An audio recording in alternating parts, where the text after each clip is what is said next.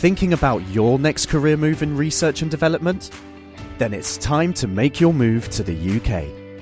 The nation that's investing £20 billion in R&D over the next 2 years. The nation that's home to 4 of the world's top research universities. The nation where great talent comes together.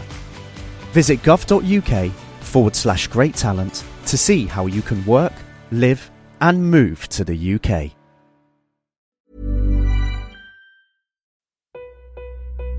I have you loud and clear. Hello. Welcome.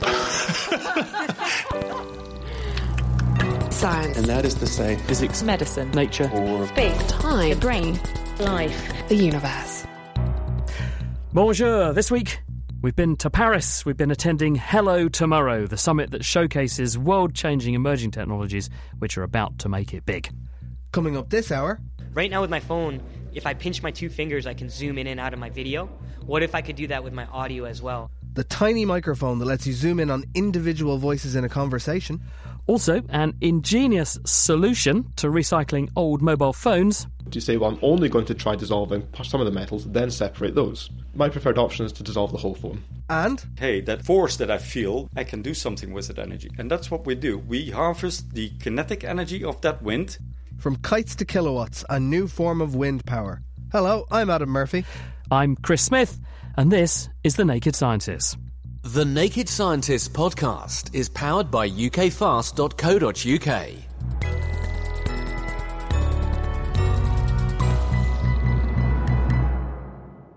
Up first this week, a breakthrough in microphone technology. Now, the market for voice-activated products is exploding. Millions of people literally are embracing this technology. Many of you, in fact, probably use it yourselves. Amazon have their Echo, for example, and rivals Google have their Home Assistant. And there are numerous other recent entries to the market. But all of these voice-activated gadgets face a similar challenge. They struggle to pick out the person that's talking to them in the cacophony of a noisy environment. At the moment, they solved the problem by including a bulky array of microphones that resolve the direction of the sound and allow the device to decipher what's being said and by whom. But this takes up a lot of space and ultimately constrains the design of the product. Now, a company called SoundScript reckon they have the answer. Taking their inspiration from chirping insects, they've been able to shrink a microphone to something smaller than the nail on your little finger. I heard how from SoundScript's co-founder, Sahil Gupta. We're working on a new type of directional microphone to improve audio capture and speech recognition in noisy environments. You know, we've seen a lot of different voice-based applications emerge that require the ability to sense sound from a distance, and the challenge is you have a lot of noise in the world. So when you're trying to pick up the voice of somebody that's standing, a few feet in front of you, you also pick up all the background noise. And to combat that, people usually have to use very big microphones or microphone arrays, and that concept can't really be shrunken down well. So we have a new directional microphone concept where we can kind of create a single chip solution smaller than my fingernail and give you very good directional performance and noise rejection. So how actually does it work? Because it'd be very useful here. We're in a very noisy conference center. Yeah, absolutely. So it's interesting, right? Because the concept was originally inspired by insects, actually. We were working with a professor who's been studying insects for the last 30 years because they have a really small auditory system. And they use the hairs on their body to sense sound. Imagine I had a string that I held between my 2 fingers. If I blow across that string, it's going to move. But if I blow parallel to it, it won't move, right? And so it only senses sound, air, coming from a specific direction. And I can take that same string and layer multiple strings in different directions. And now I can kind of mechanically filter out the sounds coming from each different direction. And then in software, I can combine everything and mix it together, or I can only listen to a specific one, depending on the application. And how good have you found it to be so far? It works quite well. I mean, in this sort of environment, we can have a couple people talk to our microphone at the same time, and we can transcribe what both of the people are saying. We can localize where you're standing from, where you're moving, where you're walking, even with all the noise. It's still a very early proof of concept, and we definitely have a lot of R&D to do before it's kind of ready for the market. But right now it's looking good.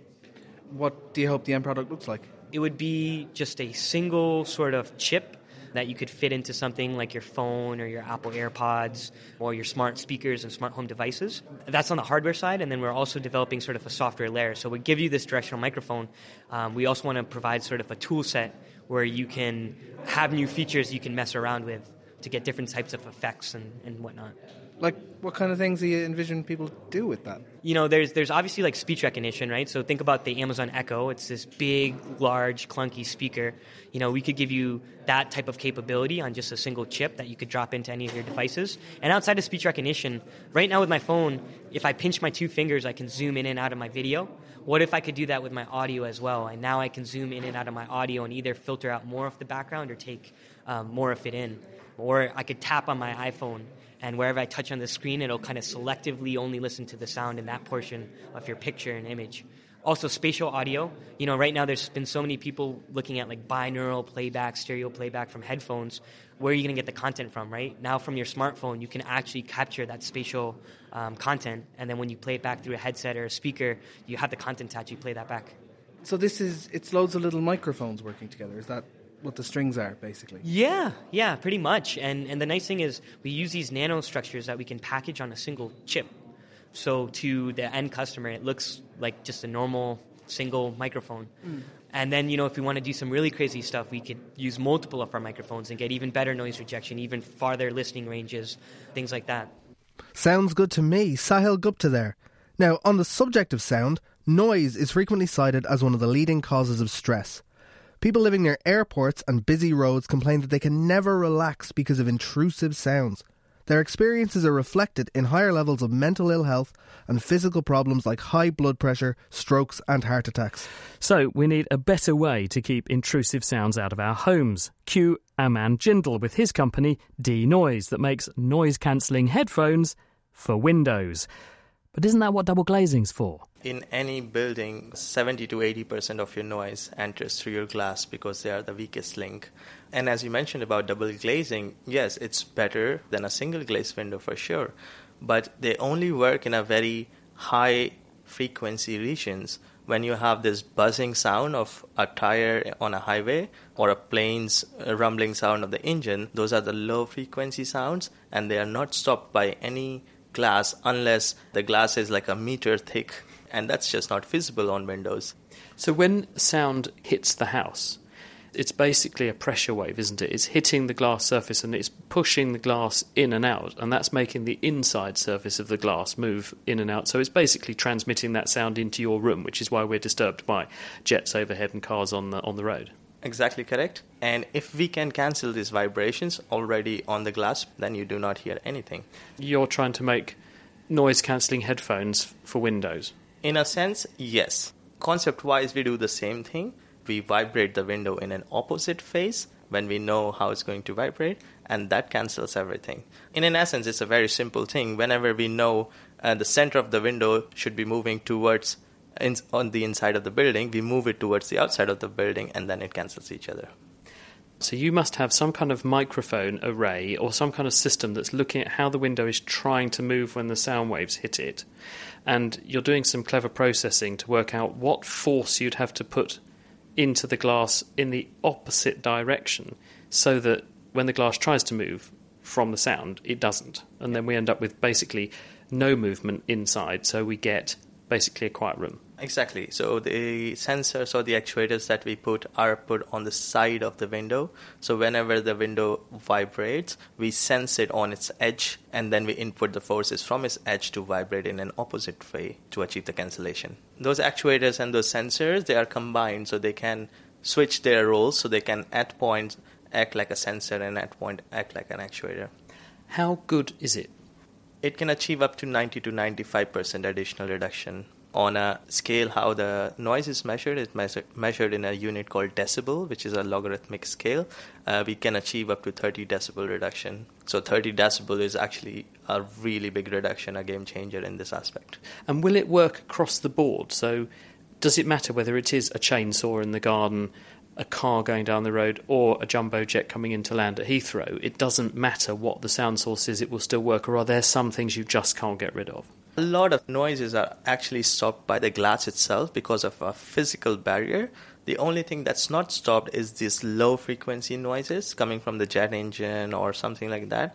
And that's the one you hear because that's the weakest thing. And we focus on cancelling those. So once they are cancelled, you wouldn't hear anything. Do you need special glass for this, or could you retrofit your system to existing glass? Because glass is expensive. It doesn't matter which glass you use, but at the moment, how far the technology is, it cannot be retrofitted because it's a very complicated process of putting all these sensors and actuators in a specific way.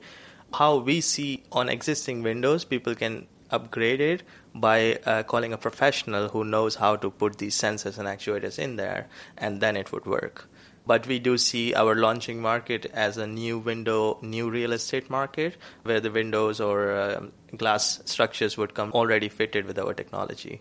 And is it expensive to run? How much energy is going into cancelling out the sound? Because you've got to put in as much energy that is hitting the building to cancel the sound, haven't you? So it must be consuming quite a bit of energy. Our actuators actually run on a very small energy. To give you an example, for a meter square window, you might be spending 10 to 12 watts, which is not a lot of energy. And what about price? I cannot give you an exact number at the moment, but I can give you a ballpark. We estimate that for a meter square window, which on an average in the UK costs around £500 at the moment, a double glazed window, to the end user it might be £650 or £700, but not more than that. And how long before this is going to hit the market? 14 to 15 months is what we are estimating at the moment. We're still developing the tech a bit more, and we see that in next year. Doesn't deal with the noisy neighbours upstairs, though. You still need a broom handle for that. That was Aman Jindal. He's from Denoise. So what we were trying to do with this paper is to demonstrate the ability to type using brain signals, anywhere between approximately 4 and approximately 8 words per minute, a factor of between 2 and 4 faster than what's been demonstrated before. Each month, the eLife podcast talks to some of the world's best scientists. Join me, Chris Smith, as I hear about breathtaking discoveries hot off the press. Find the eLife podcast on iTunes or listen and download for free from nakedscientist.com/eLife. You're listening to The Naked Scientist with Chris Smith and Adam Murphy, and this week we're reporting from the Hello Tomorrow Technology Summit that's just taken place in Paris. Coming up, a universal test for cancer, turning waste from the concrete industry into fish food, and from kites to kilowatts. We announce a revolution in clean and sustainable electricity. Now, talking of clean and sustainable, recycling is becoming more important, both to ensure that we don't waste materials, but also to ensure that we don't end up with waste where it shouldn't be, like plastics getting into the ocean. But one issue recyclers face is dealing with all the different kinds of plastics we have. A bin bag is made from quite a different material to a fizzy drink bottle, so they have to be recycled separately. But if you don't know what things are made of, how do you begin? In the developed world, we have big plants that can sort through all of our rubbish, but in the developing world, they need a quick and straightforward way to tell one plastic type from another. And tech startup Martoa Ultrascience has built a portable machine that makes this sorting process quick and simple. I heard how it works from co-inventor Martin Holicki. Our machine has infrared lamps and infrared optics in there, and every material has a unique infrared signature. So we just put the item of plastic or textiles in it, and within 2 seconds it tells you immediately what material it is. So for example, if it's like cotton, polyester or similar materials. How does it get that fingerprint? What happens to the infrared light to generate this signal? So infrared light interacts with the material, so it gets reflected of the material and absorbed by the material. And then our optics look at which parts of the infrared light have been absorbed, and from that we can deduce what the material is. And where do you see this working? What do you think the applications are? It's really important for any kind of recycling of both fabrics and plastics to know what's the material composition. So you need, before any kind of recycling, you need to sort the waste coming in. So our machine could clearly be useful for sorting of plastics, all kinds of waste, so that you can then recycle them. How specific is it? How many different kinds of plastics can you identify? We can identify all the major types, polypropylene, PET, polystyrene, all the major types, and the accuracy is quite good actually. You just, put it there and it can immediately tell you what it is. Are you hoping to go on someone's, countertop, or is it for other locations? So currently in the developed world, they have these super expensive big machines which can sort the waste automatically, but because it's so expensive, in the developing countries they can't afford them. So what we envisage is that we give the workers in the developing countries almost an additional pair of eyes. It can tell you what the material is, and then they can sort it properly. Now, some plastics are see-through and others are not, like polystyrene is solid white. How do you deal with the two different kinds? So we have actually two lamps in there. One shines from the bottom, one shines through the sample, and depending on if the material is transparent or not, the lamp of the particular kind makes the infrared light go through or reflects off the sample. How easy is it to use? Well, it's super easy. You just put it there. You don't need a degree in chemistry or physics or anything like that. Just put it there, and it tells you immediately what it is. It's like supermarket checkout, like beep, beep, beep. And is this ready to roll out, or are you at the prototype stage, or how far down the line are you? So we have been working on this for the past 2 years, and currently we are doing the first field trials in Europe. We are nearly there, and hopefully later this year we'll be able to start selling the machine. Martin Holicky from Matoha Ultrascience, and it really does work in a couple of seconds. It's an incredible bit of kit. Certainly sounds like it. Now, it might sound counterintuitive to go rubbing bacteria into a wound to make it heal up faster, but a Swedish startup called Ilia Pharma are doing just that, and with astonishing results. This all stems from a few years ago when, during her PhD, Evelina Vargekra discovered a family of immune signals made by white blood cells which lure other immune cells into wound sites where they can promote repair. But these signals are very tricky to produce and they act for only a very short time. So her solution was to add the gene used in the body to make the immune signal to bacteria like those you'd find in yoghurt and then apply the modified bacteria to the injury. During my PhD, I investigated different molecules that immune cells use to talk to each other so that they know how to move around in the body. And especially if we get an injury, I specialized in a molecule that is increased in the concentration at the injured site. So what we could actually do is to boost the process at an earlier stage, and then the whole healing is faster. And this we have described in animals, mice and mini pigs. But we weren't quite happy with that. I mean, we want to find out if this also works in humans, so that's the next step. So we're going to do a trial in healthy volunteers as next step. What is the class of molecules that you've discovered that do this? They are called chemokines. Essentially what they do is tell immune cells how to move in the body. So they build up gradients from a high concentration to a low concentration, and then the immune cells move along this gradient. So it's a bit like the immune cells are smelling this trail, like a breadcrumb, I suppose, Hansel and Gretel breadcrumb trail, of where the wound is, and they sniff out the wound and flock in. And you're saying if I add extra of this molecule really early into the wound, I can get many more immune cells there much more promptly, so I can kickstart the wound healing. Yeah, that's exactly how I would describe it.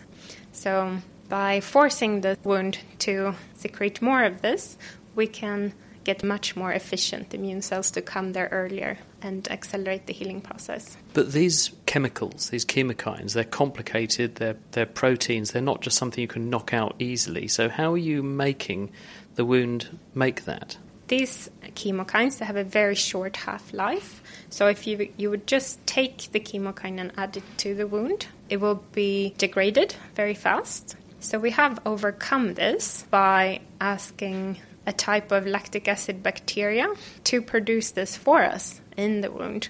We took normal probiotic bacteria found in yogurt, and then we inserted a gene into them that expressed this human chemokine. And then when they are in the wound, they produce this chemokine for about 1 hour to the wound surface. And that is enough to activate the immune cells. So you're saying you put extra bacteria that you've genetically modified into the patient's wound? Yes, we do. And it works fantastic. So the bacteria don't make the wound worse. They don't cause more inflammation. They're churning out this immune signal, but they don't worsen the wound by being there. No, so what we've seen in our experiments is that it is quite tough for them to produce this chemokine. It takes a lot of their energy, so therefore they will not live for very long. And also we use a type of bacteria, their normal environment is not the wound, so they would also be killed by the wound environment. So we find them in wounds for about 1 hour. So they don't hang around for very long, because that's sort of reassuring then. Although you're putting bacteria in, they do the right stuff and then they're gone. Yeah, And during this hour, they produce enough of this chemokine to affect the immune cells. When you then look at wounds that are treated this way, what is the difference in outcome between wounds that you do colonise, albeit temporarily, with these microbes, and wounds that are just left alone? We see that we get a lot of granulation tissue, which is the red healing tissue in the wounds at the much earlier stages. And we also see that we get the top part of the skin, they cover the wound fully at earlier stages. And then we also see reduced scarring. And we have validated this in mice, mini pigs, but also using skin biopsies. One thing that's worrying me slightly is that you are putting these bacteria, which are genetically modified, into a wound, and they then could escape out into the environment. So is there not a risk, and I presume you've had to reassure various regulators, that there's no danger or threat to the environment through the escape of these genetically modified bacteria? Not just genetically modified, they are making human immune signals. This is something that we're following. We don't see that they have spread to the environment, but this is something that we will continue to investigate. And this is, as you say, we're obliged to do this by the regulatory bodies. We have, though, done tons of risk assessments, and we have also put them out in the parking lot and tried to find them and so on. I also tested we took away all my water pipes in my bathroom, because you can't test on just new pipes. I mean, that's not the real environment. Basically, the worst case scenario with the bacteria that we are using, it was isolated from actually a rat intestine. And we have other pilot data in a model of inflammatory bowel disease. So if they would spread to the environment, they cannot really survive anywhere else than in rodent intestines. So if rodents would have problem with colitis, which is inflamed intestine, they would have a little bit less problem with that. And how's your plumbing now? Well, I got new pipes, but I was also very, very disturbed by how dirty my own pipes are. I was very impressed with that story. Evelina Vargekra talking to me there. Something about rubbing bacteria into a wound feels very wrong, but if it works... Now, sticking with bacteria, with 7.2 billion people on Earth and rising, the carbon footprint of the human population runs to tens of billions of tonnes of CO2 every year. Now, a company called Deep Branch, spawned by entrepreneurs who studied at the University of Nottingham, think they've got a way to harness the CO2 chucked out of the chimneys of cement factories. By feeding it to a special population of bacteria, they can turn it into fish food. I heard how from one of the brains behind the operation, Pete Rowe. So it's a microbial process called gas fermentation. We can take CO2 directly from industrial sources, let's say a cement plant or a power plant that has a large CO2 output. We combine that with hydrogen, we bubble it through a liquid medium, just kind of like brewing beer, but rather than producing ethanol, we produce protein. And that protein is used as an animal feed. Where do you get the raw materials to do that with? The CO2 we get directly from an industrial partner. So at the moment we're at kind of like a pilot stage. So we've built a shipping container where we've installed a scaled down version of our equipment, put that on site at a cement plant, install the CO2 pipe directly from their chimney. We provide some hydrogen from a cylinder in this instance, and then all we need is a bit of water, some salts, some nitrogen, and that's it. And what are the bacteria doing? The microbes, what are the microbes doing? Yeah, so the microbes, they are bacteria. They're thought to be the oldest evolved thing known to man, so they're really the start of life. And what they do is they use the CO2 as a carbon source, and they use the hydrogen as an energy source. So if you think about a conventional fermentation process that might use sugar, let's say if you were making wine, you'd be using grapes that have got a lot of sugar in them, and the yeast in that process use the sugar as energy to grow. And it has carbon in there, and they need a carbon source to build the molecules of life.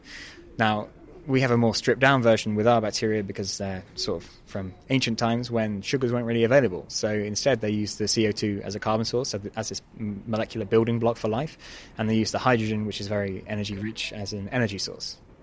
What is the protein? Is it the ground up bacteria, or what is the protein you actually make? So the product is a biomass. So in the same way, if you think about soybean being a good protein source, it's about 30% protein in a soybean. But what you're feeding to people or animals in a soy meal is just a ground up version of the soybean. So with us, it's a biomass as well. It's the bacterial cells that form a pulp. And within that, we have 60 or 70% protein. So the protein yield is really good. And of course, if you think about how much water, how much fertilizer it takes to make soybeans, or in the instance of fish meal, how much fish you have to catch catch to feed animals. With us, it's a lot less resource intensive. And of course, if we're capturing the carbon, it's got a sustainability angle on there as well. And the protein, are you feeding it to people, or what's your approach to use it? I mentioned fish meal. This is a real problem in aquaculture, so fish farming. Soy meal isn't really appropriate there because fish can't digest soy very well. So instead, fish meal is used, and this is fish that's caught from the sea. Of course, there's a finite amount of fish there. People want to eat the fish. Fish farms want to use it as a feedstock, and fish stocks are dwindling. Prices are going up. So the aquaculture sector is actively looking for other protein sources. So they're looking at insects, for instance, but they're quite hard to scale, whereas our technology is only limited by the amount of CO2. And if you think about a cement plant, that's about not far off 1 million tons of CO2 per year, so there's plenty of that going around. It sounds like a 2 birds with 1 stone kind of job, taking concrete and turning it into fish food. Precisely, yeah. So sustainability on 2 sides, yeah. And what stage are you at now? And what are you looking to do? Yeah, so now we have full lab-scale validation, and I spoke a bit earlier about this mobile production unit that we're going to deploy with our partner, who's a cement manufacturer. Once we get full validation that it works with industrial gases rather than just CO2 in a lab, we're then looking to scale up to a pilot plant that will produce, sort of tons. And at that stage, we can start getting full validation that it works as a fish feed in this instance. And then within 3 or 4 years, we hope to reach full commercial scale, whereby you'll be able to buy aquaculture products, so fish, on the supermarket shelf that are fed with our protein. Have you fed any fish with it yet? We've done a few tests with in the fish tank, but not any sort of commercially relevant species because our production volumes aren't enough to get good data back on that yet. Well, do your fish tank fish seem to like it? Yeah, they love it. That was Pete Rowe from Deep Branch, an owner of some very well-fed fish. Always important to keep your fish happy. The Naked Scientists podcast is produced in association with Spitfire, cost-effective voice, internet and IP engineering services for UK businesses. Find out how Spitfire can empower your company at spitfire.co.uk. You're listening to The Naked Scientists with me, Chris Smith, and with Adam Murphy. And we've just been to Hello Tomorrow, a summit showcasing the newest technologies destined to change the world for the better. Hello Tomorrow as a concept actually owes its origins to the year 2011. It was born out of the frustration of a handful of early career scientists who knew that they had world-changing technologies on their hands, but they had no easy way to commercialise them. Wind forward 8 years, and thousands of startups are now bidding for a chance to be among the golden few who are chosen to present and to pitch to mainstream investors who are also at the conference. And I went behind the scenes to talk to 2 of the key people who make it happen. I'm Arnaud de Latour, CEO of Hello Tomorrow. And I'm Sarah Pedrosa, and I'm the co-managing director of Hello Tomorrow. We were doing our PhD, and we were a bit frustrated because all the money, all the hype was going to digital platforms, like what is the next Uber of anything? And we were seeing so many great inventions and technologies in the lab, but we needed the mindset, the business to pay attention to this. So that's why we created Hello Tomorrow and the conference and the startup competition. How long has it been going? I funded Hello Tomorrow in 2011, and I remember quite well. And Demis Hassabis was on stage. He was actually the actual CEO of DeepMind, and nobody knew him. I know Demis because we've had him on our programme because he was at Queen's College in Cambridge, where I am. And so he came on the programme because he went and did a PhD in neuroscience after his degree and used his computer know-how to solve a lot of neuroscience problems along the way, and then went back and founded DeepMind. So you got him. Yes, we got him. He wasn't that well known at this time, and I was absolutely amazed. To be honest, I was one of the volunteers at this time, and I thought, okay, so if this bunch of students and volunteers comprising Hello Tomorrow is able to bring these brilliant minds, it has a very strong potential. I've been watching this morning a succession of extremely good pitches because you're bringing in companies which are nascent, they're really early technology, and you've brought an enormous number of them to Paris, and they're presenting what they have in mind, the problem they're trying to solve, and how they're going to solve it, and why someone should invest in it. I've never seen anything like this in the sort of volume that you've got going through here. Where do you find all these companies, and how do you get them here? We have so many startups coming because we establish lots of relations with universities, incubators, accelerators all over the world, America, North America, in Europe, in Asia, everywhere. At the beginning, the reason why they applied was because we were giving them a prize money of 100,000. But today, the reason why they come is because they get some visibility. We got 4,500 applications, and the 500 best, they are called like top 500, and people contact them immediately when they get the award. It's life-changing for the company. So it's more visibility and definitely also the connections. Yesterday, we organized what we call the Investor Day. We had 150 investors and almost 300 startups, and they had more than 1,000 meetings during the whole days. And for them, meeting this crowd of people who understand their projects, the technology behind it, it's quite unique. So that's why they come from all over the world for this event. So having done this for a little while now, have you got evidence that this is leading to investment? Yes, actually, the first winner we had, I remember Grégoire Courtine pitching on stage. It's a spin-off from EPFL. He found his CEO at the Hello Tomorrow Global Summit, which means that he found the person who was able to raise funding and to help him out. And they, if I'm not wrong, raised more than 35 million after the summit. We also have Lilium Aviation, who was the winner 2 years ago, and basically they raised more than 100 million after. So I think we have a kind of good track record. But let's be clear, we help, we are the right platform, but they are the amazing project. So let's not take too much credit.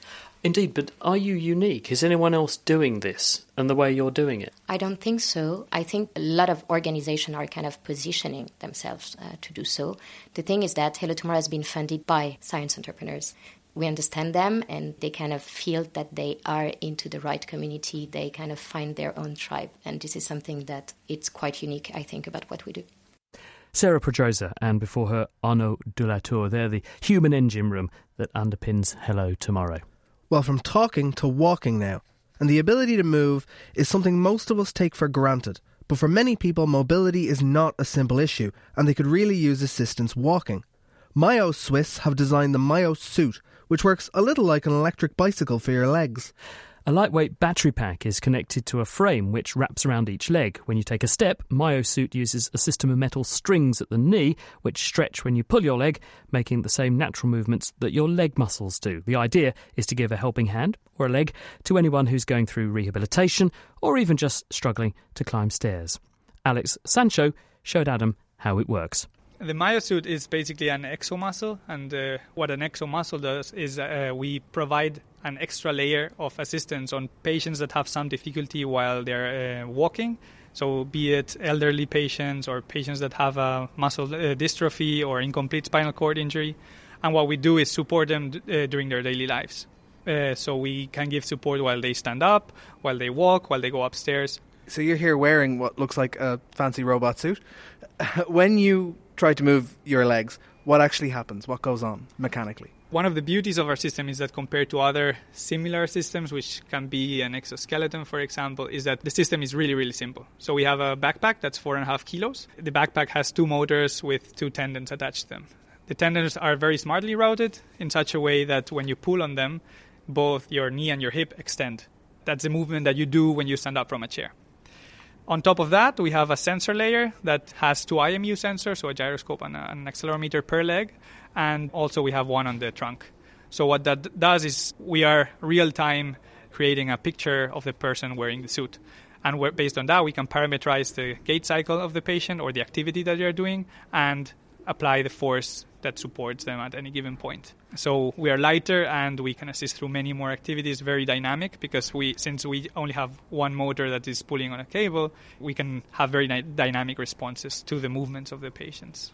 So instead of forcing the joints itself to move, it pulls on tendons like exist in your body now? Exactly. So we are always trying to mimic our own bodies. Also, we have a passive layer. So the tendons, when pulled by the motors, they extend the muscles, but also we need a flexor, which would assist when you are swinging your leg forward. So what we do is we assist with the motors when you put your feet on the floor. Basically, it gives support during that time, and then you move your leg backward, and at some point, the passive elements, which are springs, sort of, they get tensioned and the motor releases and your leg gets propulsed forward by the springs. So the beauty is that with a very simple system that actually mimics the body and the muscle structure, we are actually supporting throughout the whole gait cycle. How does it know when to stop when you put your foot on the ground and it doesn't keep extending? How does it know you've taken a step? So our algorithms, what they do is when you put the feet on the floor, if you look at the signals from the IMUs, you get very similar signals regardless of the patient, or even if it's a healthy subject. So we detect that exact moment, and basically the actuation is very simple. And for the release of that, what we do is ask the patients to calibrate. So they walk for 6 steps, and based on that, we get more or less the way they walk, and based on that we can estimate when the suit should release the force. Are people using this now to help them? Yes, so what we're doing right now is a feasibility test to test on patients and to define the usability. At the same time, the patients are very happy to test it and experience the technology. So up to now, we've tested on around 17 patients. So incomplete spinal cord injuries, myopathies, a couple of them, stroke patients. One of the virtues that the suit has is that we can assist only one leg instead of both legs. So with stroke patients that have a severe damage on one side, we can assist on that side and leave the other side transparent, we call it, which is when we don't assist the patient. And how easy is it to wear and put on? Because I've seen you've been wearing this most of the day that I've seen you. Yeah. I have to say it's comfortable. Like, it's wearing around 4 kilogram backpack. And we are targeting lower weights for the commercial version that will show up at the end of the year. Also, the knee support, we are aiming at also reducing the size. So, yeah, in general, we want to reduce the weight significantly, and also the donning time of the suit to like 2 minutes, which would be way faster than anything on the market. Perfect. And last thing, can I get the sound of it doing the thing? Yeah, of course. Perfect. That was Alex Sancho, who I interviewed while he was wearing the suit. What did he look like in it? He looked like a man half stuck in a robot costume making scary noises. A bit Terminator-esque. Just a little bit. Now, speaking of noises, they say that silence is golden, but so it turns out are our mobile phones. In fact, they're stuffed full of rare metals. And since we're beginning to run low on our supplies of these materials, and demand for technology is rising, how can we get the precious metals back out once we don't want the phone anymore? One way might be to chuck it in a vat of acid. Eva Higginbotham spoke with Ewan Doidge from Imperial College London, who's looking at how to do exactly that. All the metals in the world mainly come from rocks. The problem is there's not a lot of metals in those rocks. It takes lots of energy and effort, resources to get not a lot of metal out for a lot of input in the first place. Our solution is to try and recycle as much metal as possible from secondary sources, such as mobile phones. So whereas you can only get up to a gram of gold out from a rock, you can get 300 grams of gold out from a mobile phone. I mean, I never realised that my phone contained so much gold. What is the gold doing in there in the first place? The gold's present in your printed circuit boards as the contacts between components. So it's not exclusive to mobile phones, it's anything with a circuit board will have gold present. It's not there really doing anything but being an electrical contact. I should say, so there's not a lot of gold in any one person's phone. It's only 30 milligrams worth, 85 pence worth. It's when you start getting lots of phones together, that's when it becomes much more valuable and important. And so how are you trying to extract the gold from the phone? The classic way of doing this, the kind of low-tech way, is pyrometallurgy, essentially melting the metals out of the source. That's not green, it's not sustainable, it's not really great, just to have more emissions going into the atmosphere. Our solution is not green, it's greener, it's more sustainable. It's a technique called solvent extraction. It was first pioneered during the Manhattan Project, but we're using it now to recover metals in solution. So rather than using high energies, we're using just liquids. Essentially, we're dissolving all your metals into one aqueous solution, designing something that's selective for one metal and extracting it into an oil. Once you do that, you can separate off the oil, recover the metal that way, and you've got selective and efficient recovery without using high temperatures. Cool. And so how long does that process take? It depends. So everything's got a rate determining step somewhere. The first step might be how long does it take to dissolve your phone in the acid? Then the separation step needs to be quick. So we aim to do that in 2 minutes or less. But this happens in continuous flow. So that's from very start to very end. That can take 10 minutes, but any one section should take no more than 2. The reduction step, again, dependent on time. How quickly do you want to do it? The quicker you do it, the lower purity you get. So it's how long do you want it to be, essentially, for the quality of product you want. So it goes from the phone, I guess you might strip away some of the, the screen and stuff, those sorts of parts first, and then you just put the circuit board into the solution? So this is the big question. What's the most efficient way to dismantle the phone? So our solution is to dissolve the whole circuit board in an acid solution. That gives you one big mixture of metals, then you selectively take out each metal. Now the choice is, do you pre-dismantle the phone? Do you separate as many components as you can to make it a simpler mixture? Or do you do selective leaching? So before you dissolve it, do you say, well, I'm only going to try dissolving some of the metals, then separate those? My preferred option is to dissolve the whole phone. You've gone to the effort of dissolving it, then get the metals out. That's one step rather than multiple. And about what sort of percentage of recovery are you getting? It's an interesting point. So any one cycle will load 100%. Now, there's always going to be loss, and you have to do things in sequence. So as something goes forward, inevitably something will go back the way. But together, you can recover all of the gold. It's a remarkably efficient process. You work on this in an academic context as well. Is there a company that is trying to do this as well? Lots of companies are now thinking about this. They've realised there's only 30 years left of copper, 13 years left of indium, and potentially we've already run out of lanthanides. We need to start recycling metals. So all the big mobile phone companies, tech companies, are now thinking about how do we recover these metals. And so once the gold or whatever other metal you're taking out of the phone is extracted, can it just immediately be repurposed for something else? So this is the big question about how do you want to recover the gold. Everyone's going to want it in slightly different form. So our proposal is we just give you a pure solution of gold. Then you can choose to electroreduce it to plate it, or you can just precipitate it and get lumps of gold that you can melt down to make rings. Ewan Doidge speaking with Eva Higginbottom. And that, dare I say, sounds like a very intriguing solution to a tricky problem. Sorry. Now, the UK gets almost 30% of its energy from renewable sources, but that means over 2/3 still come from non-renewables, and that means things like coal, oil and gas. And the signs are that we need to improve our act quickly because time is running out to cut carbon emissions. So a new way to harvest energy from the wind sounds very attractive. And what Edgar van Noonen and his colleagues at Skypool have invented is a system that uses a kite equipped with drone motors to enable it to be controlled, which flies much higher than your average wind turbine. And by pulling on its rope, it generates large amounts of electricity down on the ground. We want to make a difference to energy transition to renewable energy, to replace fossil fuel energy use. And that is a big problem. Fossil fuel use is growing twice faster than renewable energy production. So what's your solution? We are developing a system producing more energy, but also doing that in more locations. Our system works with a drone that operates fully autonomously at altitudes that are at up to 5 times higher than wind turbines reach. So we must be talking about hundreds of metres, half a kilometre to a kilometre up then? About until 600 metres is what we're planning. With that, we're staying under the altitude of commercial air traffic. But at a higher altitude, there is far more wind available across all of Europe. So explain to me how this works then. You're saying it's a drone aircraft that's going to generate electricity from wind. How? Correct. So it's a drone. It takes off from its platform on the ground station, which has the generator. So we have two elements. One is the drone and the other a ground station with generator. They're connected by a tether or a rope, if you like, and it functions as a kite. So it goes up with motors, but then with a minimum wind speed to sustain the drone in the air. Maybe you know when you were little, the kite stays in the air, you can steer it, and actually when you take a little bit bigger kite, like some people do, like in sport kiting, it becomes quite a force and you feel it in your arms. Now, if you make that a little bit bigger, you can actually say, hey, that force that I feel, I can do something with that energy. And that's what we do. We harvest the kinetic energy of that wind, and it is exercised on the tether, which is connected to a winch on the ground, which in itself is connected to a generator.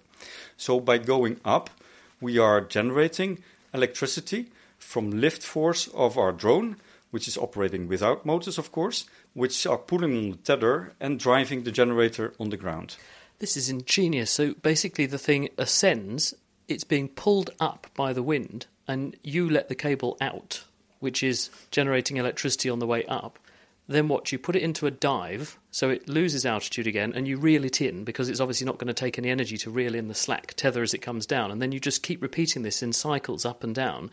And every time it's on an up cycle, it's pulling hard on the string, and that's generating electricity. Exactly. That's how it works. We call it the yo-yo cycle. So like a yo-yo, it goes up and down. We can also, like you do in sailing, you move it partly out of the wind, and you're only, let's say, taking part of that power from the wind.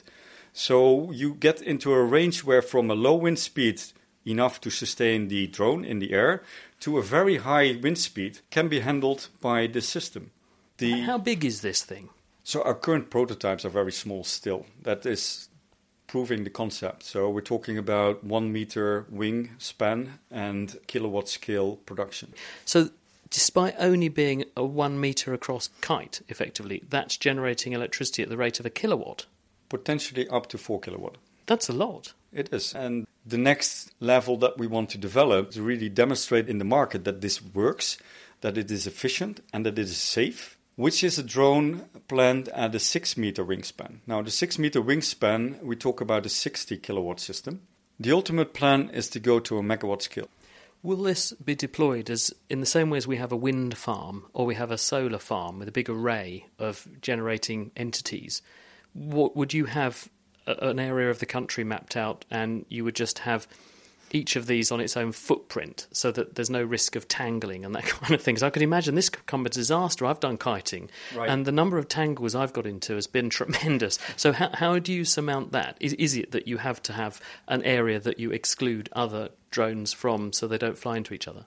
There's always a risk. Now, it's about how big or how small that risk is. We developed to aeronautical development standards. That means that there is a risk of 1 in 10 billion or something like that. What about noise? Because people are very concerned with the present generation of wind turbines about the noise they make.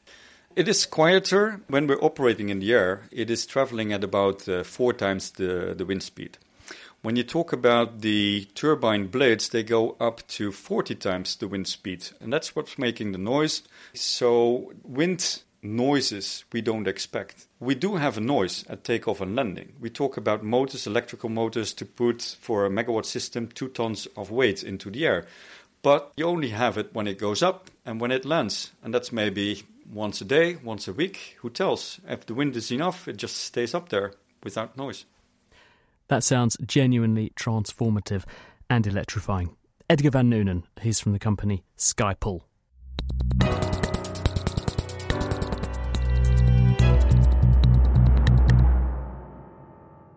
You're listening to The Naked Scientists with me, Chris Smith, and with Adam Murphy. Still to come, a blood test for any type of cancer.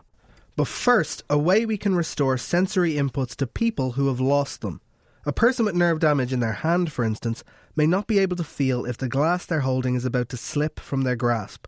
But Ghost are a company hoping to give back some of that information. They have pressure sensors in a glove which send signals to vibration motors further up the wearer's arm or elsewhere on the body, relaying information about what's going on in their damaged hand. And that's just the beginning of their work. Laura Buechler.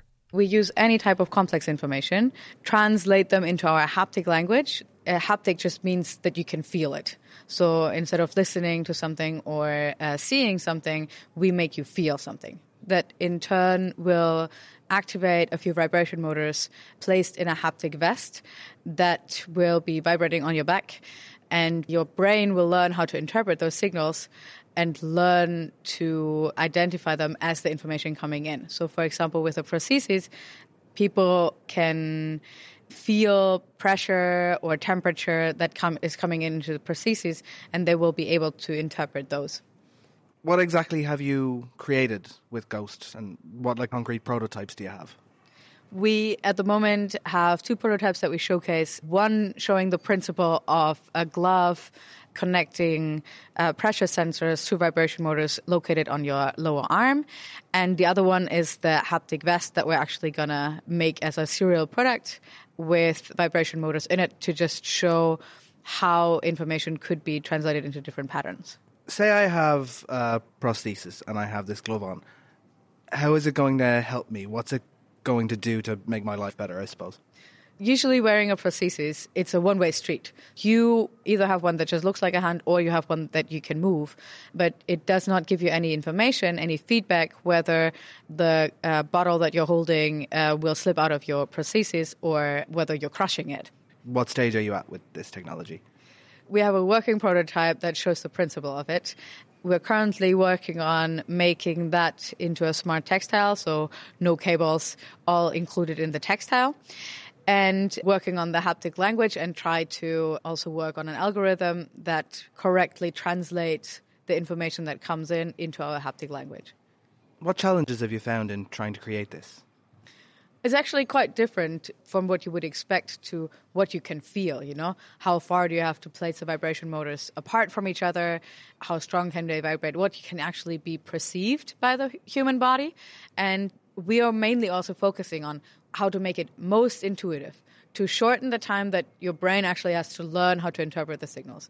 And that's actually a quite difficult task. How do you go about doing that, actually? Interpreting buzz means you're holding something. We try different vibration patterns and see how well people can pick it up and how fast it takes them to pick it up. Let's say we tried A, B, and C, and then we realized, people learned A the fastest. So let's try to add that into our language and leave B and C to something like it's more complex words, so to say. And what are you hoping to do in the future? Where are you hoping to take Ghost? So we're hoping to take Ghost also to different application fields. So we're currently looking into different ways where we could apply to the technology because it's not limited to prosthetics. So, for example, it's not a big jump to think that it's applied from a prosthesis to a robotic arm, for example. We could make people who remotely control a robot feel whatever that robot is doing. Or we could even go as far as creating new senses, like, for example, making people feel radiation. Oh, so if radiation is coming in, even, could that be nuclear or just solar radiation? Whatever would be necessary. It could be both, depending on the sensors that we use to pick it up. Could you do that for any kind of sensor? Could you create buzzes for infrared or for UV? Exactly. That was Laura Buechler, co-founder of Ghost. And finally this week, one person in 3 will at some point in their lives unfortunately have a brush with cancer, but very often cancers present at a late stage when they're much harder to treat. If we could pick them up sooner, on the other hand, or spot when they return after treatment earlier, the prognosis would be dramatically better. And that's what Francesco Gatto and Carl Bergman from Ellipta are trying to do.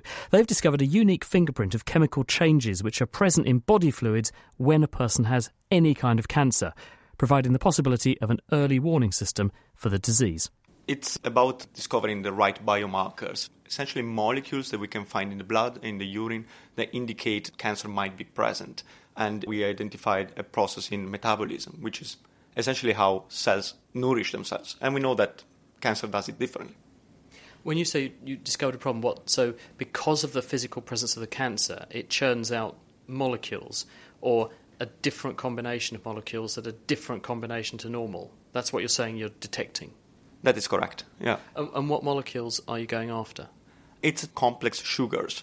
They participate in the way that a tumor grows in a certain tissue, and we detect that kind of process directly in the blood or in the urine.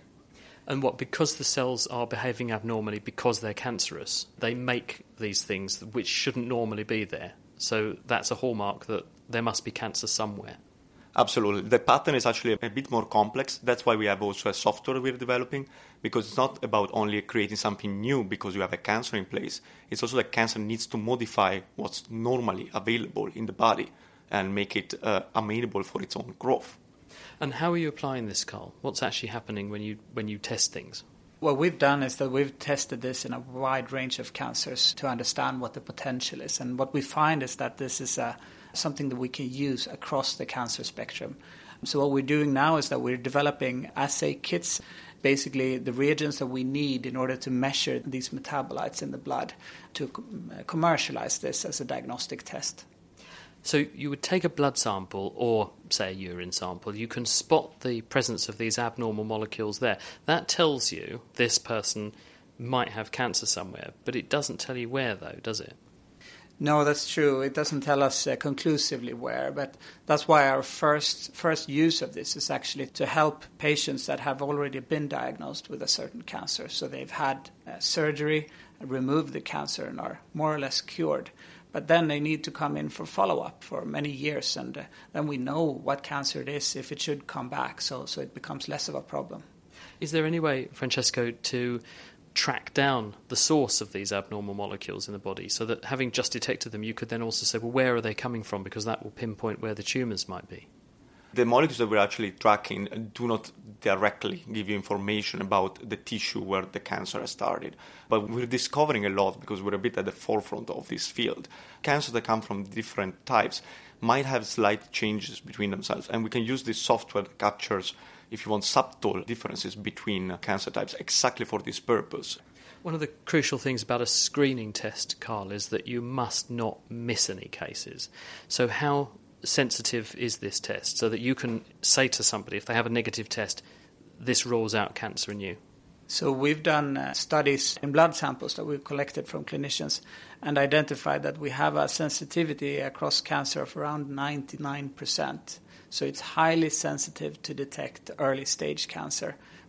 So what's the next step then? Well, we just received a European Union grant, and that will allow us for the first time to roll out this in a very large patient population across 8 to 11 hospitals in the United States and Europe, and primarily in kidney cancer, to prove that we can use our test to detect the coming back of cancer after surgery as early as possible, which of course has tremendous impact in the life of these people. And beyond kidney cancer, because you're looking for something which is a marker more generically of cancer rather than just one specific type of cancer, are you planning to then say, well let's start screening people for lots of different types of cancers? The reason I'm asking the question, Francesco, is that it may well be that some of these kidney cancer patients develop another kind of tumour in the meantime, and you might get a signal, and it's not because their kidney cancers come back, it's because they've got lung cancer as well. Right, that's quite rare in the clinic, but it may happen. And of course, we will most likely detect it as an effect of the fact that our markers are precisely designed for that reason.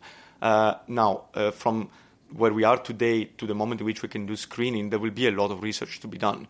But of course, Ellipta has a quite extensive clinical program. We have already collaborations in prostate cancer and bladder cancer, for example.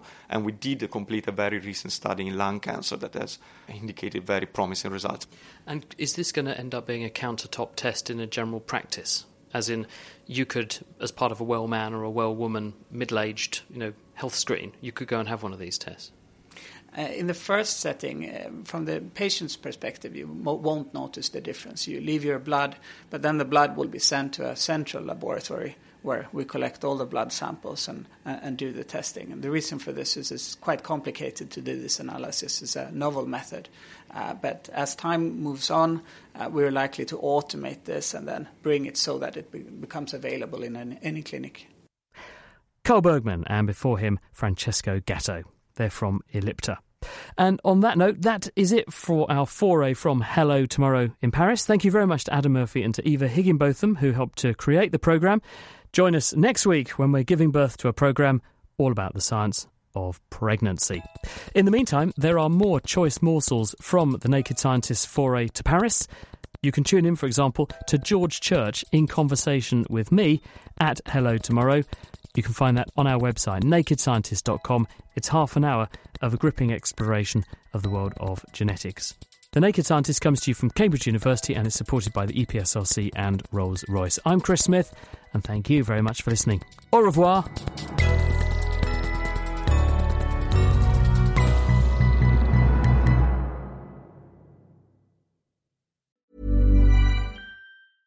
Thinking about your next career move in research and development? Then it's time to make your move to the UK. The nation that's investing £20 billion in R&D over the next 2 years. The nation that's home to 4 of the world's top research universities. The nation where great talent comes together. Visit gov.uk/great talent to see how you can work, live and move to the UK.